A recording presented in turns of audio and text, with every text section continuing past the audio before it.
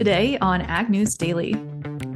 We've been trying to tell growers if you're underwater, on some of these bushels, don't get scared into pricing too many bushels all at once. It's a long marketing year, and this is going to be a little different environment than what we've been in the last couple of years. Good afternoon, listeners. It is a warm Monday, February 12th day here on the Ag News Daily podcast. Delaney Howell flying solo today here without Tanner as he is making his way to the World Ag Expo in Tulare this week in California. So he'll be bringing us updates from the ground there. But in the meantime, I've got some updates for news and weather and headlines here to kick off our beginning of the week. I hope everybody had a fun Super Bowl Sunday yesterday. I thought it was going to be an exciting game, and it was toward the end there when the overtime kicked off. But it was a slow game to start, nonetheless, after the Chiefs pulled off the victory there. Curious to know if any of our listeners were part of the 1.45 billion Americans to consume chicken wings this year. But nonetheless, that has certainly done some numbers here to support the U.S. chicken industry as domestic consumption continues to soar. But speaking of domestic consumption, U.S. pork exports and domestic consumption has continued to set record levels. According to the U.S. Meat Export Federation, their 2023 value records looking at total consumption of protein showed that the pork export value for 2023 was pushed to a record $8.16 billion, up 6% from the year prior. Export values per head slaughtered also set an annual record of nearly $64, with more than $11 per head attributed to a variety of meat exports. Meat exports for the year of 2023 were relatively strong compared to years prior for a specific couple of reasons. Mexico climbed the board here higher as a number one trading partner for the United States with a record 1.1 million tons through the end of the year, up 14% compared to 2022. We also saw tremendous growth in the global demand for U.S. pork. And they said that the U.S. Meat Export Federation said that came at a time when the U.S. industry really needed it most. The expansion of U.S.'s presence in Mexico made some remarkable news, but it certainly doesn't end there, according to Dan Hallstrom, the president and CEO for the U.S. Meat Export Federation. He said they're also continuing to focus on more demand throughout the Western Hemisphere and a number of Asian Pacific markets as well. Their outlook here for 2024 is expected to largely remain pretty strong as well, but pork certainly took the cake, so to speak, for the year prior. As we take a look at some weather here this afternoon, got a couple of headlines to keep an eye on here as we head down to the great state of Oklahoma and Arkansas and Missouri. Winter storm warnings have been issued for parts of southern Missouri, northern Arkansas, and parts of Oklahoma, as snowfalls in the area could be anywhere from 3 to 6 inches, according to the National Weather Service. They said travel will also be very difficult in these areas. And as we see the other parts of the country and winter storms that are sweeping through the nations there, the New England states will also see quite a bit of winter weathery mix heading out into the later parts of this week. As we look at the storm systems here, we've seen over 100 reports of severe storm damage in the south, continued with heavy rain this weekend, while dropping several inches of snow along the front range of Colorado into New Mexico and Texas. There were also about 30 inches of snow in parts of Arizona, too, northern Arizona, which is a little unique given this time of year. As we head into the final push for the winter season, though, we're also starting to see temperatures potentially lead into tornadoes. Eric Snodgrass, said he personally was very excited at the Super Bowl announcement of the new Twisters movie. That serves as a good reminder that we are almost in official tornado season as well, especially with some of these warmer temperatures we've been having here. We could see some unusual out of season tornadoes given the warmer conditions that we've been having. But we've also been seeing some warmer conditions in South America, and rain has returned to some parched farmlands in Argentina.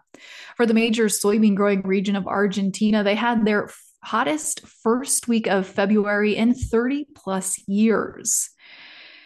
For the major soybean growing areas of Argentina, they saw a hotter and drier start to the week, which gave way to a relatively cooler and wetter weather the latter part of the week. In Brazil, this was the third to fourth hottest week of February in 30 plus years. From Rio Grande do Sul to Mato Grosso do Sul, the hottest weather arrived during the second half of the week for these Brazilian states. Precipitation was generally below for southern Brazil, Mato Grosso do Sul, and Mato Grosso. But regardless, total precipitation for the week overall was 1 inch or more from Santa Catarina to eastern Mato Grosso. Moving into this week, February 12th through the 19th, they are expecting to see a bit more precipitation in southern Brazil with wetter than normal conditions expected.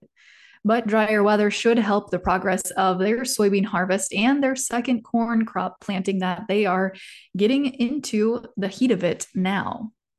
As we take a look at some other headlines here on this Monday afternoon, BASF has announced a new approval of a herbicide by the EPA.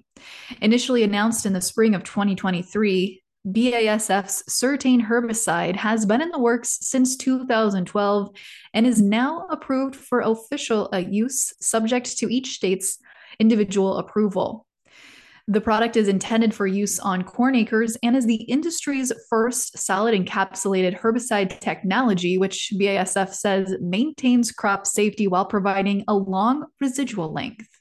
It uses 2 active ingredients to control and suppress 79 different broadleaf and grass weeds, such as Palmer amaranth, water hemp, and giant ragweed. They said every year growers spend millions of dollars to control these weeds in cornfields due to increased herbicide resistance. And this new Certain herbicide's unique chemistry will target weeds at their most vulnerable state, providing excellent control of even the most troublesome weeds facing corn growers today. And as we look at some greater economic headlines here, U.S. Consumer Price Index rose less than initially thought in December, but the annual revisions published by the Labor Department on Friday also showed that Consumer Price Index increased slightly more than previously reported in October and November. CPI rose 0.2% in December, as opposed to the 0.3% reported last month.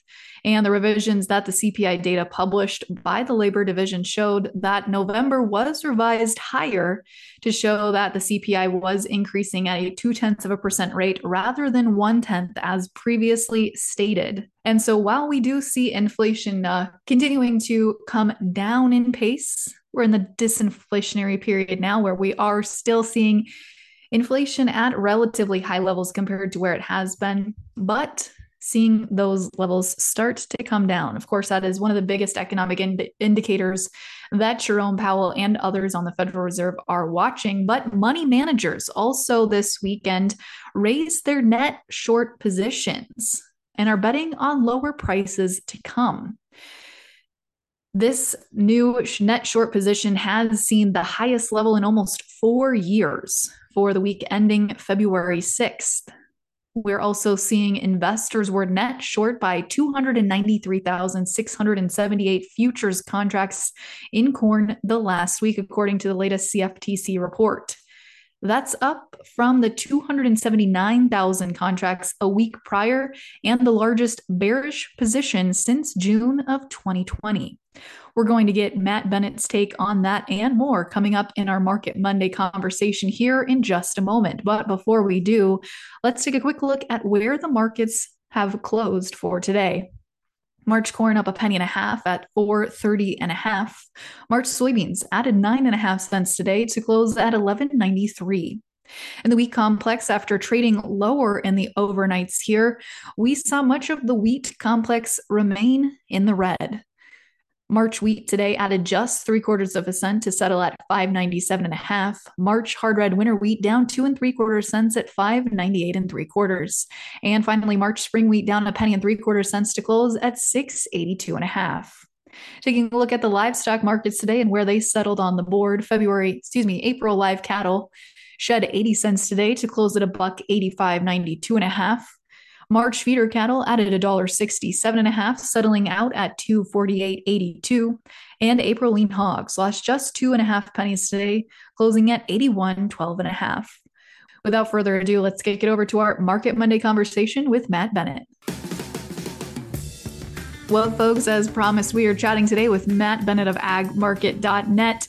Matt, you guys just came off of your conference, your big conference for last week. How did that go for you? Is a very good conference for us. It's the second year in a row that we've gone to Nashville. We felt like it was a good location, a little farther south than most of the, predominant majority of our growers that we work with. And so give them a little bit of a chance to move that direction, which in the wintertime, of course, is a good thing. But we had a great lineup, be able to put, in front of them, really good, I guess, names like Dan Bozzi, of course, phenomenal guy, been in the industry forever. Dave Hightower, same thing, and then of course Eric Snodgrass doing weather, in my opinion, is the easiest one to listen to. I think there's a lot of fantastic ones. I just really like the way that he puts things out there. So we really enjoyed having him. And then Randy Dowdy, on the production side, came in and talked to us about some ideas as far as some of the things that he's done to be a national corn growers champ and soybeans, and he's been the national champ on both sides of things. So we had a really good turnout, great feedback, and people had a great time. I think most of all. Well, that sounds like a great lineup of speakers. I'm jealous to not have been there on the ground with you, but I'm curious, with having so many farmers in the room, you get an overall feeling for farmer sentiment and maybe the questions that were asked. What was your takeaway from that perspective? Yeah, I mean, the thing is that there's no doubt, Delaney, as you know, you've heard it. There's a lot of angst and frustration with a variety of things, but maybe, some of the more overarching issues and problems that growers are dealing with is sitting on way too much old corn for a year like 23, where we've got a lot invested, of course. I mean, this is there's no secret that the U.S. producers spent a ton of money to get that 23 crop in the ground. The 24 crop's quite expensive as well. And I think a lot of growers sat here and maybe felt like, since fertilizer was so much cheaper and input costs were going to be a little bit cheaper than 23, maybe they had the ability to kind of sit and wait a little bit and see what for instance, prices might do. And then all of a sudden you see what Dee's Corn has done since the decisions were made on what the crop rotation might be. So yeah, there's a lot of angst right now. I think there's a lot of uneasiness, and growers are starting to feel that pit in their stomach that, maybe this is going to last a little longer than what they originally thought. So a lot of the questions center on, just simply, what do we do here? What are some ideas? And so we're talking about the big change going from an inverted market to one where there's carry. And it looks like, making those using bins the next year or two, might be something that we have to consider. So the last thing I'll say there is, we've been trying to tell growers, if you're underwater, on some of these bushels, don't get scared into pricing too many bushels all at once. It's a long marketing year, and this is going to be a little different environment than what we've been in the last couple of years.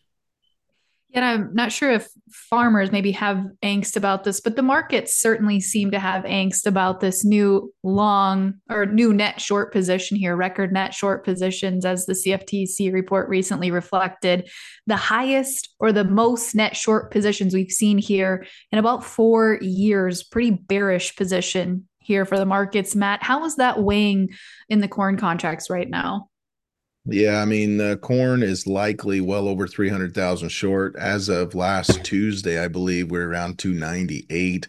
And so, given the market's movement since then, you have to assume that the funds are pushing on a record short. I believe, somewhere in that 325 range, I believe is the most we've seen, like you say, in the last 4 years. And so it'd be a very short position. I think a lot of growers In the market, a lot of people look at this and saying, well, the funds are going to have to cover this at some point. That should create a really nice short covering rally. And Delaney, that's very much a possibility, at least in the short run, but you also have to consider that the U.S. grower is probably holding on between 9 and 10 billion bushels of corn. So, even if the funds were at a 400,000 short, that's pretty easy math at a 2 billion short position. So even if they were clear up there at 400, the farmer has a lot more corn on the other side of things. So basically what happens is the market on a short covering rally will rally on the board. And as farmers turn around and sell, it's going to provide hedge pressure. And I believe that what you're going to see this year, something that I've kind of felt all along, and I think a lot of people have felt, is that basis is going to really have a hard time holding together. So, yes, the fund position is one to be aware of, but at the same time, we have to understand the way this market's set up. It's not necessarily meaning that we're going to turn around and rally like gangbusters once they decide to cover that short. Yeah, and I think, speaking to the production side, we certainly saw reflected on last week's WASDE report. We have a lot of corn, both here domestically and worldwide. When you think about where this market has room to move, Matt, what's the range we're targeting here for the next few months as we head into knowing what's actually going to get put in the ground this year?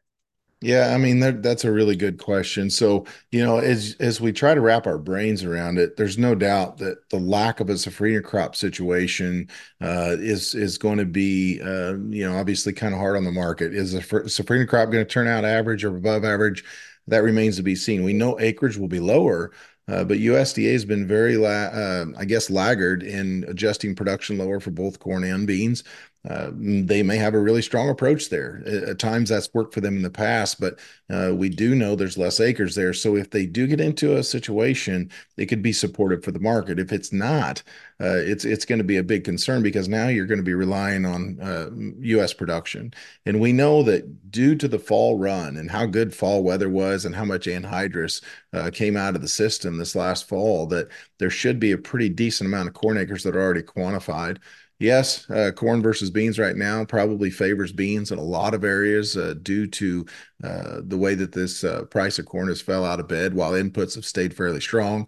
But at the same time, like I said, last fall, I think we quantified a lot of those acres. So, what kind of ranges, what might we be looking at? I think in the short run, maybe you've got a chance, to see this corn market and soybean market maybe stabilize somewhat.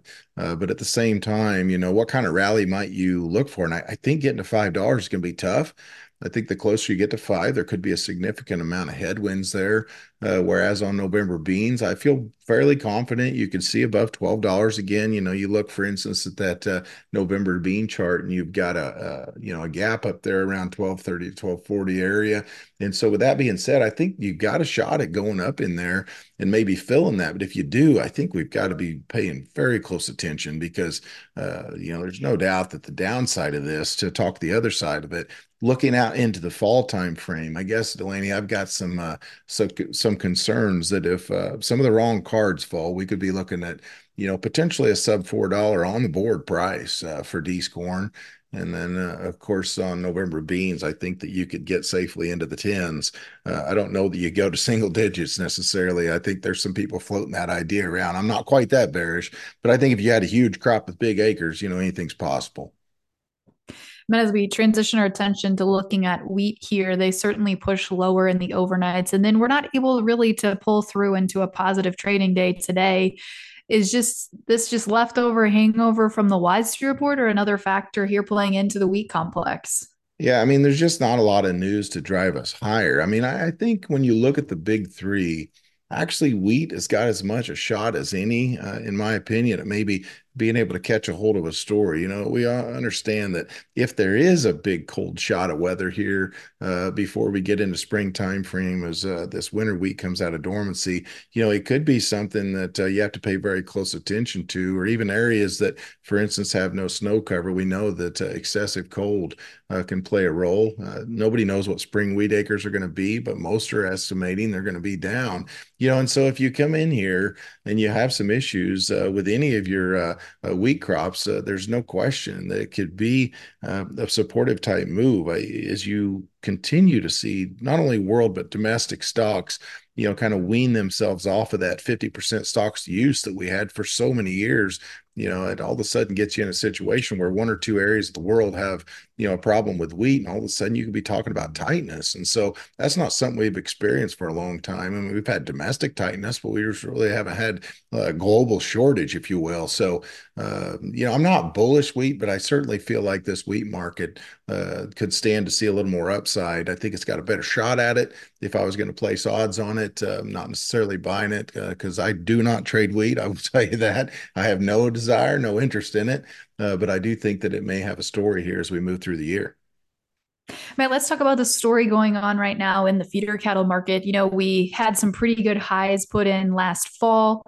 We hit a low in early December. We've started to recover from that, but was that just a dead cat bounce, or where are we at here with the feeder cattle markets?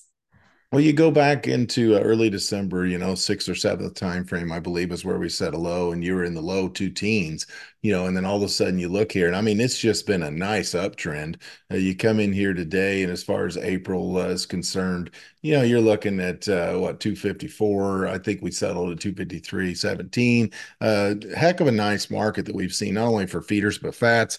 I think moving forward, you got to ask yourself what kind of supply of feeders are we going to have, especially, with some folks having a little bit better pastures than what they did a year ago. I'm not saying everyone's going to retain heifers, but some will have the ability to make that decision.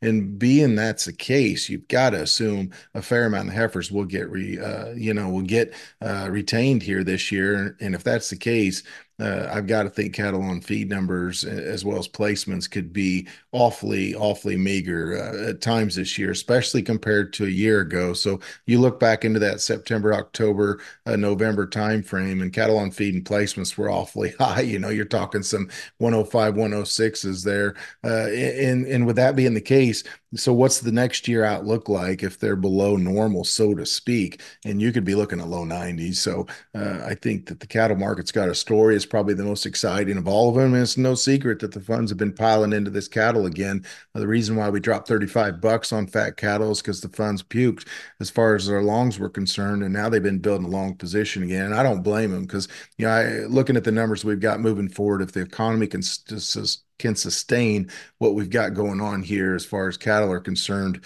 I'll tell you what, I think I wouldn't want to be short going into the cattle on feed and placements numbers that are going to be staring at us. Well, Matt, I think that's all the time we have for markets today, but certainly appreciate your time. And I know we'll see you down at Commodity Classic here in just a few short weeks. Oh, absolutely. I look forward to being there. And anybody that's there, make sure to come by and say hi. Fantastic, Matt. Well, thanks again for joining us today. Absolutely. Well, folks, that does it for another Market Monday episode here on the Ag News Daily Podcast. As Matt mentioned there, agmarket.net will be at Commodity Classic in just a few short weeks. So will the Ag News Daily crew. So be sure to hit us up on Facebook, Instagram, Twitter, or LinkedIn. If you're going to be at Commodity Classic, we'd love to catch up, say hi, and maybe do a quick interview with you for the podcast. But until tomorrow, we'll let you go and see you back here then.